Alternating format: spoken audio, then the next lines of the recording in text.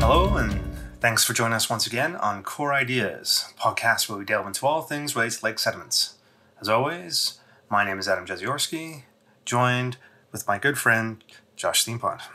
Hey, what's up? So, I think it's time to start a new arc. We've wrapped up Contagious Ideas. Yeah. I think Pandemic is not wrapped up. No.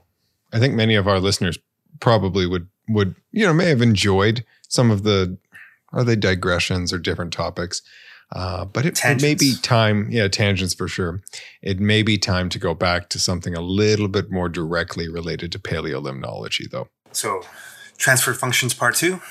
Transfer Functions Part, reconstructions deconstructed again, No, we'll get back to that. We'll get back to those more technical topics in a little bit.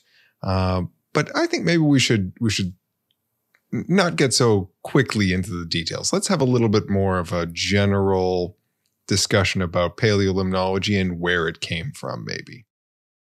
Okay. Can we do that in one episode? Well, of course we could. It would just be a several-hour-long episode. So it's probably best not to. Okay. And slice it up over a couple of weeks. And because one of my... I guess we're very close to the start of the school year, new semester, and one of the traditions, at least in the Pearl Lab, is that John gives his talk, A Brief History of Paleolimnology, where he gives some background to the new graduate students joining the lab. Which he first put together, I think, as a conference presentation for the PALS, one of the very first PALS conferences. I think it might actually be the very first one. Yeah. So, he has this long, not long, but this detailed history of paleolimnology that he has a nice slideshow deck associated with. And I've seen it a bunch of times and always enjoy it. Yeah, happily. Having access to him, we have access to it. And therefore, saddle up. It's time for part one of History of Paleolimnology. Yeah, so again, laying it all out there, we used his slide and his talk is the basis of what we think will be a short series of episodes. Not sure exactly how many it will be, but we're allowed to go in a little bit more detail and explore tangents as we are wont to do on this show. Yeah, exactly. And I think the place to begin is where is the beginning? It's a really ambiguous question, but an interesting one. At what point does a field of science become its own thing? Like, where is the starting point for paleolimnology? That's a really tough question. Yeah. I mean, for some sciences, that's probably a little bit more straightforward to define. The starting of physics, modern physics, you could pick. The starting of modern chemistry, even, where, you could have those discussions. But when you have a synthetic science like paleolimnology, where do you draw the line? That's a tough one to think about. Let's start with, what is paleolimnology? What are we trying to find the beginning of? Remind ourselves where we're going. Okay. So for those new to this show, we've defined paleolimnology a couple places in a couple different shows and on the website. And we use the definition: paleolimnology is the interdisciplinary science that reconstructs the paleo environments of inland waters. So basically using lake sediments to reconstruct the ecological or chemical or physical history of lakes going back in time. And so there are a couple different angles in terms of where does paleolimnology start. Like, one kind of surface answer would be it starts whenever the lake was formed. And that can be quite a variable number. So in places that were glaciated, the sediment record starts approximately 10,000 years ago. Yeah, you could think of it as almost the geological definition of the origin of paleolimnology, going back to when the stratigraphic records started to stratify and started to build up. That's an argument.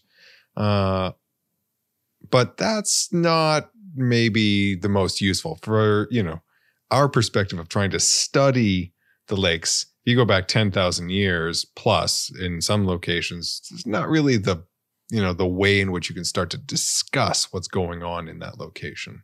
So I think that's an interesting start, but not nuanced enough. No, there weren't too many cave person paleolimnologists, let's say. No, probably not that many. I mean, you never know. Until our time machines are ready, we won't be positive, but I think we can say that that's likely. All right, then. Another angle would be looking at, as we talked about in our secret societies, or scientific societies episode, when the International Paleolimnology Association came into being. And it adopted its formal constitution in 2006 at the 10th International Paleolimnology Symposium, funnily enough. That took place in Duluth, Minnesota. In Duluth, Minnesota. Well, nothing can be formed in Duluth, Minnesota. So I don't know that we can, in terms of the origin of the science. But I'm not sure we can define the beginning of paleolimnology as occurring after both of us started studying it. So I think that's a little too recent. We got to find something in between 10,000 years and 14 years. We've got a good range there, so we can figure something out. We'll get there. Let's keep working. Okay. We've also done an episode on journals.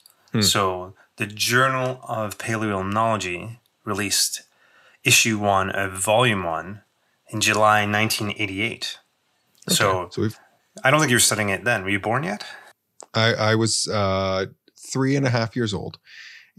So that solves that problem. Adam was a little bit older.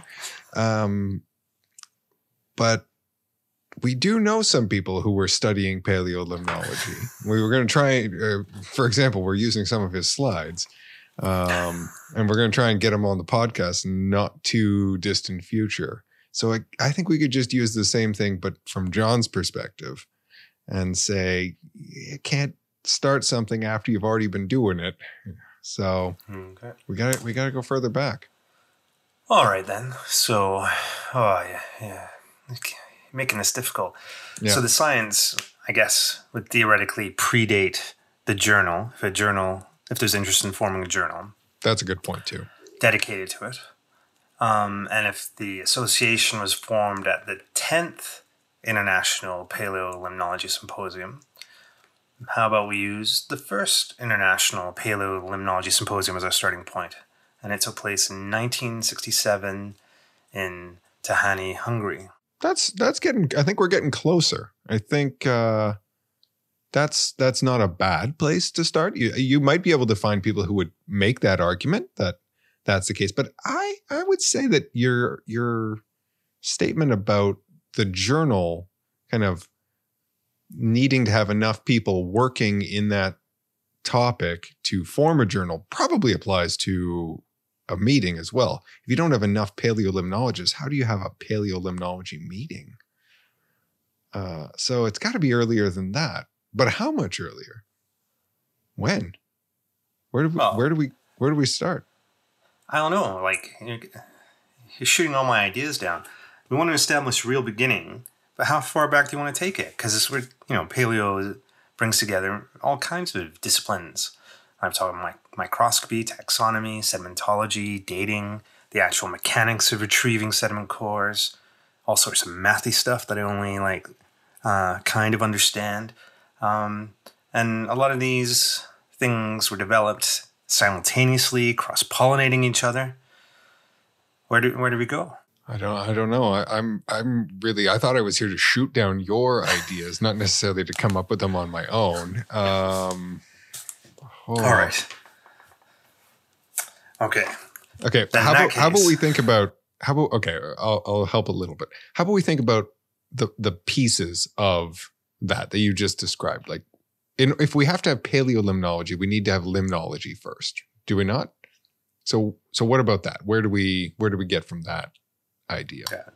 No, I think that's a fair point. So paleolimnology is a subdiscipline of limnology, along with some sedimentary processes and other things related to sedimentation.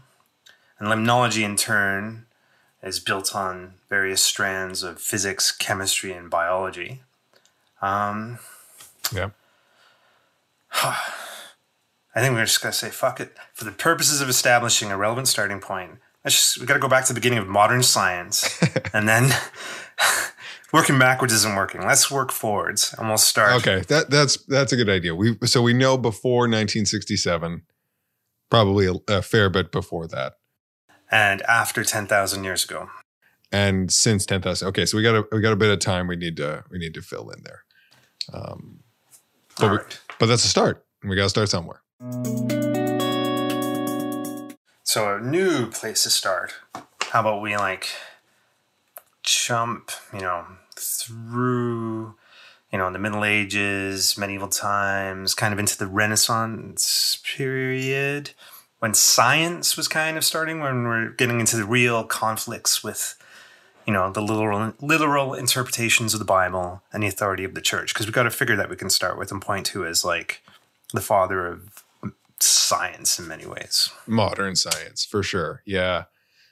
I don't, there were certainly ancient Greek classical thinkers who were thinking in the realms of science, but modern science, if we were to, I don't think paleontology can be older than modern science. So we can't go beyond earlier than Galileo in the 1610s, something like that. Yeah. And I think, it makes a lot of sense in terms of, okay, we got a starting point, establishing that the Earth is not the center of the universe is a good diversion from many of the things that had been established beforehand. And it allows us to put a marker on the timeline. Going forward, and we can do some bouncing in and out, construct a timeline of some of the key figures if you were to follow the strands along that contributed to paleo in many ways. And not only that, after 1610, they come fast and furious, relatively speaking. So if there was nearly 10,000 years from caveman scientist to the modern Renaissance period in Europe, and depending on the science, there were other things that had happened before that, astronomy, algebra, and mathematics, and all those things. In terms of science, modern science did not necessarily begin in Europe. There were a lot of people, but from the formation of the limnology that we're trying to nail down, that's a good place to start and move forward. And we won't have to go very far forward before we start to get into some things that are going to start to look kind of paleolimnology like. So then, so Galileo should be familiar to most people who've done any study of science, even at the high school level. He basically pointed his telescope at Jupiter, observed the moons, and for some of the conclusions he drew from that, he ended up in house arrest for pretty much the rest of his life due to pushing back against. Yeah. That the sun was actually the Earth was orbiting the sun rather than the other way around, and so that was in the 1610s. So we go a little bit further. Another name that jumps out. When we're constructing one of these timelines, would be the first person to really think of the concept of stratigraphy. Yeah. And this might be a name that people are not as familiar with the person, but the ideas, absolutely. So Nicholas Steno would be how I would pronounce it. Came up with some of the principles that, whether you think about it or not, if you are a practicing paleolimnologist, these are at the core, or really a geologist or geographer, are at the core of what we do all the time. The 3 laws or rules of stratigraphy. And they came around in the late 1600s, in 1669 or around there. And that's foundational for everything that we think about. Yeah.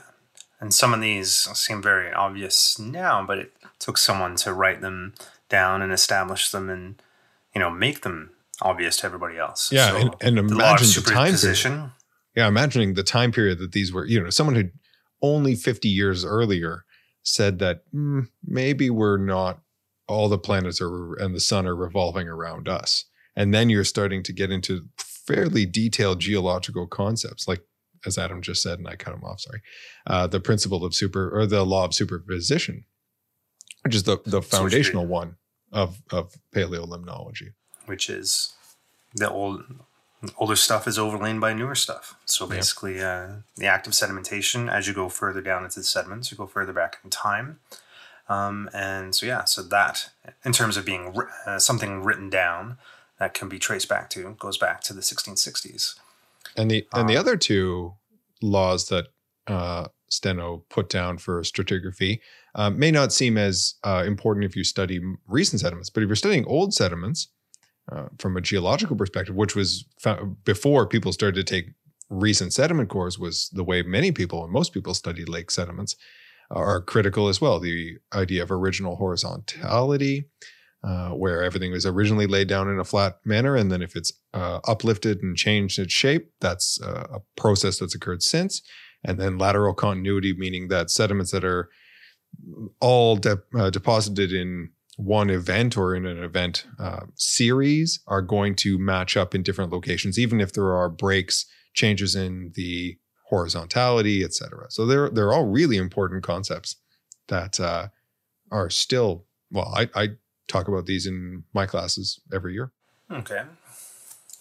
So then, somewhat parallel to that, or like at least in terms of timing, we'd have Antoni van Leeuwenhoek, who'd be the father of microbiology, who I definitely remember first reading about in like grade 9 or 10 science. Yeah, and he was the first person to basically use, lenses to look at small things, like very small things. So he was looking at, I think it was pond water, and looking at the small single-celled organisms and whatnot floating around and swimming around in just samples of water that he collected from near his house, equivalently, and referred to them as little animalcules. And so I think he wrote that in a series of letters and diagrams and whatnot that date back to the 1670s. Yeah. I think it's suggested that his animalcules were probably rotifers as the biological group that they belong to. Yeah. I don't know if he was the very first person to come up with the idea of the microscope. I'm not sure about that, but certainly the one who applied it to anything related to limnology that I'm aware of. And if not the first, then very early, and the ones that we think about. And in a lot of the first one that recorded it, I guess, in a way that people can trace it back in terms of historically. And then I think this is kind of in many ways reminiscent when we're looking at the environmental movement of kind of thinking of the timeline and not really realizing how all these things fit together in terms of the multiple threads. But I think it's interesting that geology is starting, if we point to 1669 for Nicholas Steno, microbiology kind of beginning in the 1670s, and classical mechanics being written down and published by Sir Isaac Newton in the 1680s. So within 20 years, those are kind of foundational text / studies aspects of three very disparate but major elements of science. And disparate geographically, from Italy to the Netherlands to England, all over Europe, coming out of during the Renaissance, coming out of the Middle Ages, people were writing down critical ideas that just hadn't been explored for thousands of years in some cases, or at all. Yeah, it's unbelievable to think of the time period that must have been at the same time that all of that they were many. Well, I don't know that Newton was thought to be heretical, but a lot of these ideas were thought to be very, very, very, very strange compared to the canon at the time. Yeah, and we're still a little ways away from a couple of the big ones in terms of really pushing back about, what was described in the Bible. But the next name on my list would be Linnaeus. Sure, for sure. So we're talking can't about name a diatom if you don't know how to call it anything. Exactly. They'd all just be Animalcules 1, Animalcule 2. and taxonomy. And my 1 and my 2 might be different from your 1 and your exactly. 2. Well, that's exactly the problem. So it was trying to the systemization of taxonomy, I guess. Mm-hmm. And what I found was interesting when I was looking it up in terms of binomial nomenclature for animals, it was kind of shows up in the 10th edition of his Systema Naturae in 1758. So what was in the first 9 editions? What was so interesting in those first? I mean, what I would give for even 9th edition of one of Linnaeus's books, that would be kept under glass. But something obviously was in there that he was publishing many editions, or what? Yeah, but it was like the 10th one where the binomial nomenclature of animals was apparently introduced, and that's the one that was the most took off. Most important, I guess, or high profile of his writings. So I mean, I guess he probably went back and renamed in his new system. I would imagine those are documentations of the things he had seen, and because he was such a cataloger of things that he saw on his travels. So probably 9+ books of all the things he encountered. No, it's definitely an evolutionary. That hadn't come around yet. No, I know, but you know what I'm getting at. Progression through those editions, but it's kind of interesting that it was the 10th one. It's like, for sure, the big deal. And then there was a name that I was not familiar with at all prior to doing a little bit of reading. I'm sure I may have heard of it in high school, but modern chemistry begins really in the 1770s with, oh man, we're butchering so many of these names, but Antoine Laurent de Lavoisier. That was very good, I think.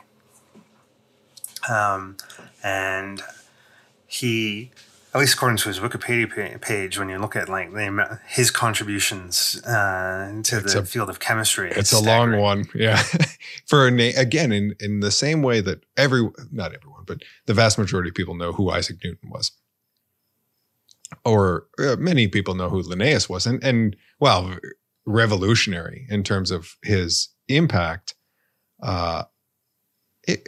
Coming up with how we name species is a fairly small idea, whereas de Lavoisier, I couldn't even believe the number of different contributions broadly across chemistry that are fundamental to modern chemistry that he spearheaded and did himself, probably with students and all those things, but still unbelievable. Just the productivity. It's hard to imagine. Yeah. So he is one of the key figures that pushed it from a qualitative to a real quantitative one. He helped construct the metric system. He's noted for his discovery of how important oxygen is in combustion, because he recognized and named oxygen and hydrogen. He wrote the first extensive list of elements, so like a precursor to the periodic table, and reformed chemical nomenclature in many ways the same way that Linnaeus did with biological nomenclature. And he lived when was he working? When were these main changes? Obviously after Linnaeus, because we're going chronologically. But through the 1770s and 1780s. Wow. So not long after. Not long after. And he did a lot because he made all these contributions, but only lived to the tender age of 50. There you go. So there we have the start of modern chemistry. Yeah. So we've talked about chemistry, physics. Biology hasn't had its grand moment, though everyone knows it's coming, obviously, on our list. But some foray into it. And then we talked a little bit about geology, but not in the sense of sort of that foundational start of geology. Those ideas of stratigraphy are really, really important in the laying down of sediments, but sort of the father of, everyone gets the father of moniker, but James Hutton in the late 18th century, 1700s, is considered sort of the father of modern geology. And then I think there are a few people who kind of get that name thrown about for them, but it was one of the ideas that would allow you to push into this 10,000 year period. You know, before that, the idea of deep time just really didn't exist. There was no one, even the most advanced scientific minds on all of these topics were putting it in the framework of a young Earth. And the idea of deep time was only something that came around at that point based on his ideas. You know, and it's interesting when you think of like a lot of contemporaries, I guess earlier than that in the 1780s, but a lot of the pushback would be coming from individuals that were really looking for evidence of like a great flood that shaped the earth, you know, based in terms of, you know, basing the age of the earth in reference to Noah's Ark, for example, whereas Hutton was the one to go, no, well, maybe, you know, if we look at all these strata, fossils that we don't find anymore, extinction, changing climate, all of those things, you know, maybe Genesis might not be a historical record. Or a literal one, at least. Yeah, exactly. Well, that's a good point. Yeah. Because I imagine a great many of the people on this list would be trying to reconcile those two things. Oh, for sure. And maybe not doing such a good job. And struggling in many ways because, their work was basically undermining their faith in a lot of cases. Yeah, and they were scientists. And everything that they had been taught. Yeah, and at the broadest sense, they were swayed by evidence. And the evidence said that what, you know, was taught broadly might not be the case. And therefore, they came up with new theories to explain it. And that's it. There's the process done. You get deep time. Easy for me to say, sitting here in 2020. Yeah, and so we're like, what, almost 250 years later. And it's not universally accepted. No. You know, so it's still not there. And I guess, you know, it's gone from which side of the scale is the heretical one, I guess, in many ways. But consensus has not yet been reached and probably won't be in our time. And continuing with that in terms of, you know. Yeah, that's a good segue, actually, to the most vilified single person on that topic. One C. Darwin. Well, to this day, although, you know, he was not placed under house arrest for his entire life. No, that's true. By like, you know, inquisitors. Yeah, Victorian England was a slightly different place from Italy in the early 1600s. And we're not the name yet. We're referring to Charles Darwin, whose seminal work on the origin of species was published in 1859. And not that well cited, as we've explored, but and he does not have a verified email address to link his publication record to. And the book is largely based on his observations made while he was on the ship, is it HMS Beagle? Yeah. There's one. I know this is not a video podcast, but I have a model of it on the shelf behind me. How much earlier was, because the voyages took place while he was a young man and he published it as an old man. When were the actual voyages of the Beagle? Or like the relevant voyages of the Beagle? 1831. Okay, so so there, and we're up to the 1850s on this timeline, and we're now at kind of I don't know if the beginnings, but like a huge kind of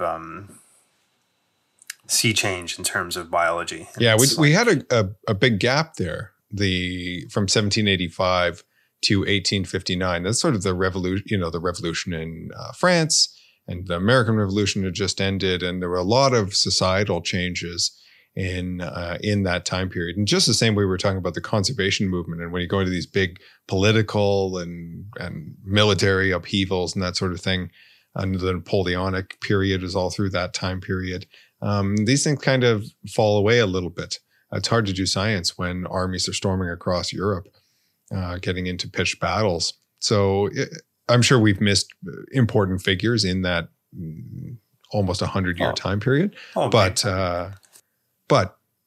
from the story, when you get back into it, and whether you say the beginning of Darwin's time period, the early 1830s, which would also be the time that some of the people that really influence him, like Lyell and some of the other, particularly geologists, were working. After that, it's only 170 years, and you're right where we are here. So it comes really quickly at that point. Yeah, like we're 20 years past the Human Genome Project, so within 140 years, go from the theory of evolution to the mapping of the human genome. Mm-hmm. And I think another thing that's interesting. Yeah. It's a staggering time frame. Yeah. Another kind of interesting tidbit to all this is in terms of the hesitancy to publish, because they were so provocative, these ideas, even in the midst of these societal changes. So, like, I think the idea of evolution had been stewing within Darwin for decades, but he was prompted to publish after reading some work for a younger scientist named Wallace, I guess. Mm-hmm. And he's like, I've got these. Yeah, he almost got scooped. You're going to scoop me. You're going to scoop me. It's a much bigger name. That with. Decided to co-publish them at the Royal Society. And, he's the one who's, not that Alfred Russel Wallace isn't well known, but he's not a household name for many people.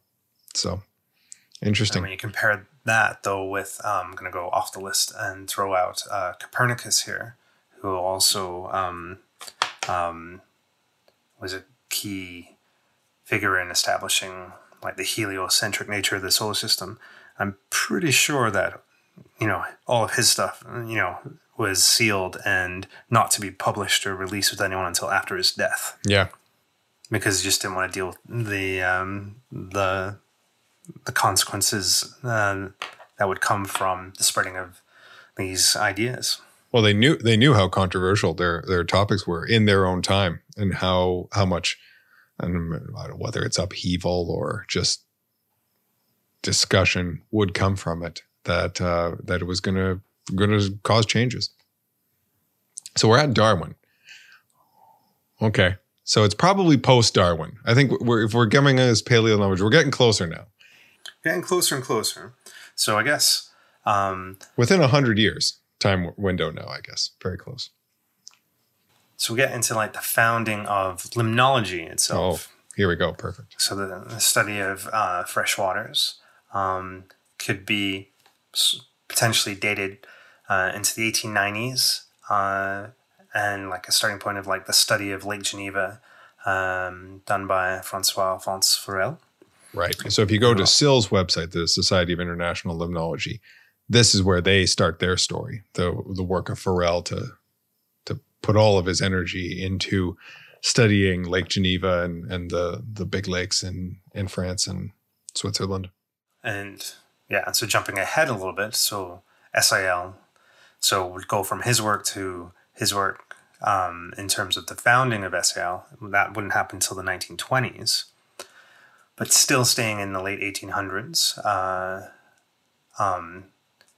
radioactivity was discovered in the 1890s. That is kind of important in terms of paleolimnology for things like dating, which are critical. And that was discovered by Henry Becquerel in 1896. I've been trying with these names. It's not Henry. Henri Becquerel. Hank? I'm going to guess no. Didn't go by Hank Becquerel? Okay. But there's a term that again, many people know the unit, because Becquerel's a scientific, the SI unit for radioactivity. but and obviously, they're all people. They're named after people, but it shouldn't be surprising. But 1896. That's not that long ago. And this comes up fairly often, or at least when you think of like the acid rain debates, in terms of things that are not that old. The idea of the pH function as a measure of acidity, didn't first emerge until 1909, so just a little bit more than 100 years ago. And it was the work of Soren Sorensen. And I don't actually know anything about him and what his background would have been. That he came up, was a mathematician. It's a logarithmic scale, so you get this kind of idea as a chemist. But it is certainly important for a lot of the modern, just studying limnology. If you can't, it's hard to think of a chemical analysis that you carry out more fundamental than pH. And from a paleo perspective, a lot of the things we've talked about, and probably we'll talk about in the future on whatever part 3 or 12 of this story, will deal with that too. So I think that's a good point. Yeah. And and so it was first as an idea developed in 1909 and published, but the modern pH function as we know it today was only finalized in 1924, so not even 100 years ago. So again, that's something that's interesting to keep in mind when you're looking at pH transfer functions established going back hundreds of years. It's the only way you could get those measurements, because the measurement itself was only developed less than 100 years ago. Yeah, exactly. No long-term. Well, there's probably no pH measurements from Lake Geneva in the 1890s when Ferrel was first doing his work. Was probably, I don't really know a lot about the background there, but I imagine it's more biological than chemical in its nature. So there we go. We have not quite. We've got one last stop on our list of grand old men. It's all men. Looking at the time period that we're looking at, that is not very surprising. And it would be G. Evelyn Hutchinson as the father of ecology. And if we're going to put a date for his seminal works, at least in regards to our discussion today, it would be the Treatise on Limnology, published in 1957.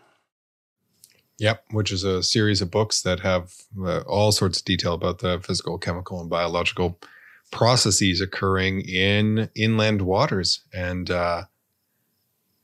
I've never flipped through a full version of them, but they are fundamental to everything that you need in order to think about paleolimnology.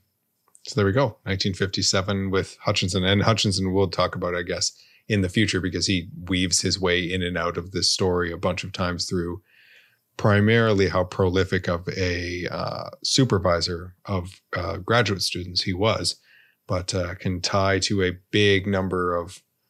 large number of the people who definitely call themselves paleolimnologists. Yeah.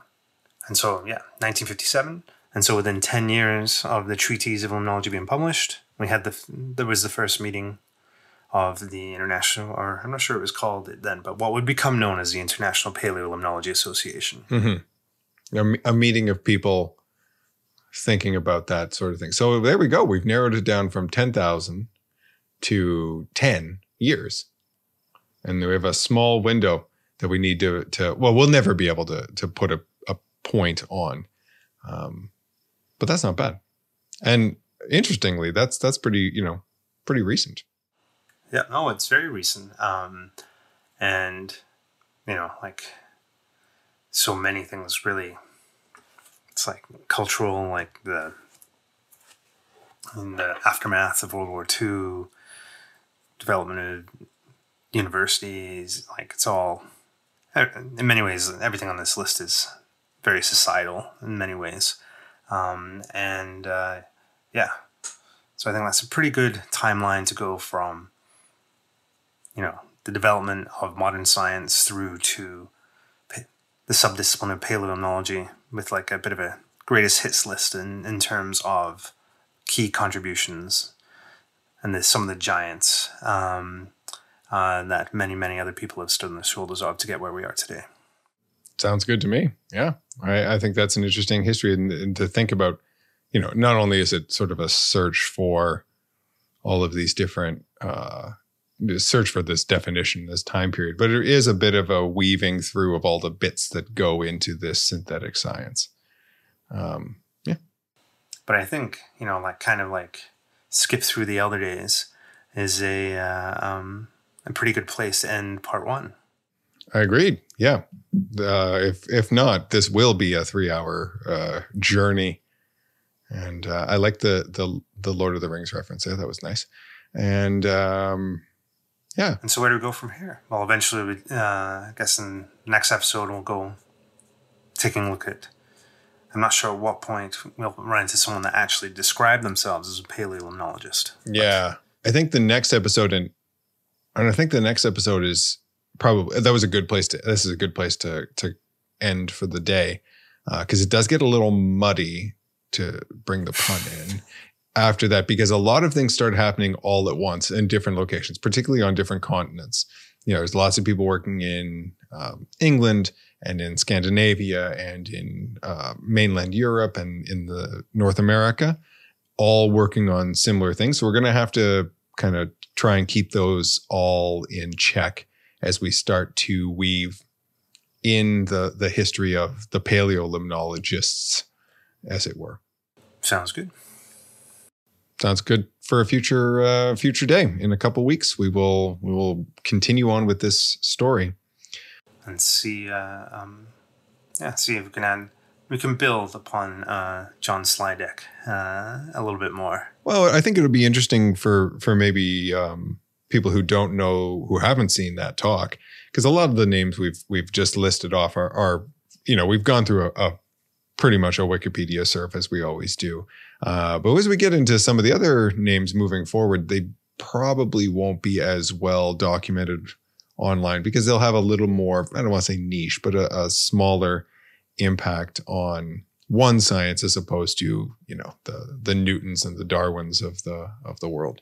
So there may be a little bit in there that's new to some listeners. And if you have any kind of questions or comments or people we've missed, that, because I'm sure there are many that could fit into this framework, you can reach us by a number of different methods. The easiest one is on Twitter at Core Ideas Paleo, Paleo. And we will happily try and have a better discussion about social media, which based on our last episode, or 2 episodes ago now, we're still working on, guys. Still working on our Twitter, but absolutely, we've missed many people today. Just trying to make a list of things that popped out to us. But if you want to challenge us on any of this and say, your, I don't know how many names are on that list, your, 5 Rushmores of, foundational paleo scientists is missing X, come at us. Send us some memes. Yeah, for sure. We'd love to hear it. Definitely. Or if you want to, write a very long reason behind that doesn't fit into the Twitter direct message or tweet framework, you can shoot us an email. I don't believe there was anything in the mailbag this week, unfortunately. Let me check for a second. Okay, good. There's nothing in the mailbag. But if you do want to send us something so that one day there will be something in the mailbag, you can write to us at coreideaspodcast@gmail.com. But really, Twitter is the place to be for us. It's the home of SciComm in many ways. Yeah, that's right. And if there's nothing else, we look forward to continuing on with this story. It's our first multi-parter, which is nice. Something new. Is making a bit of an awkward way to end, because we're not really at the ending. No.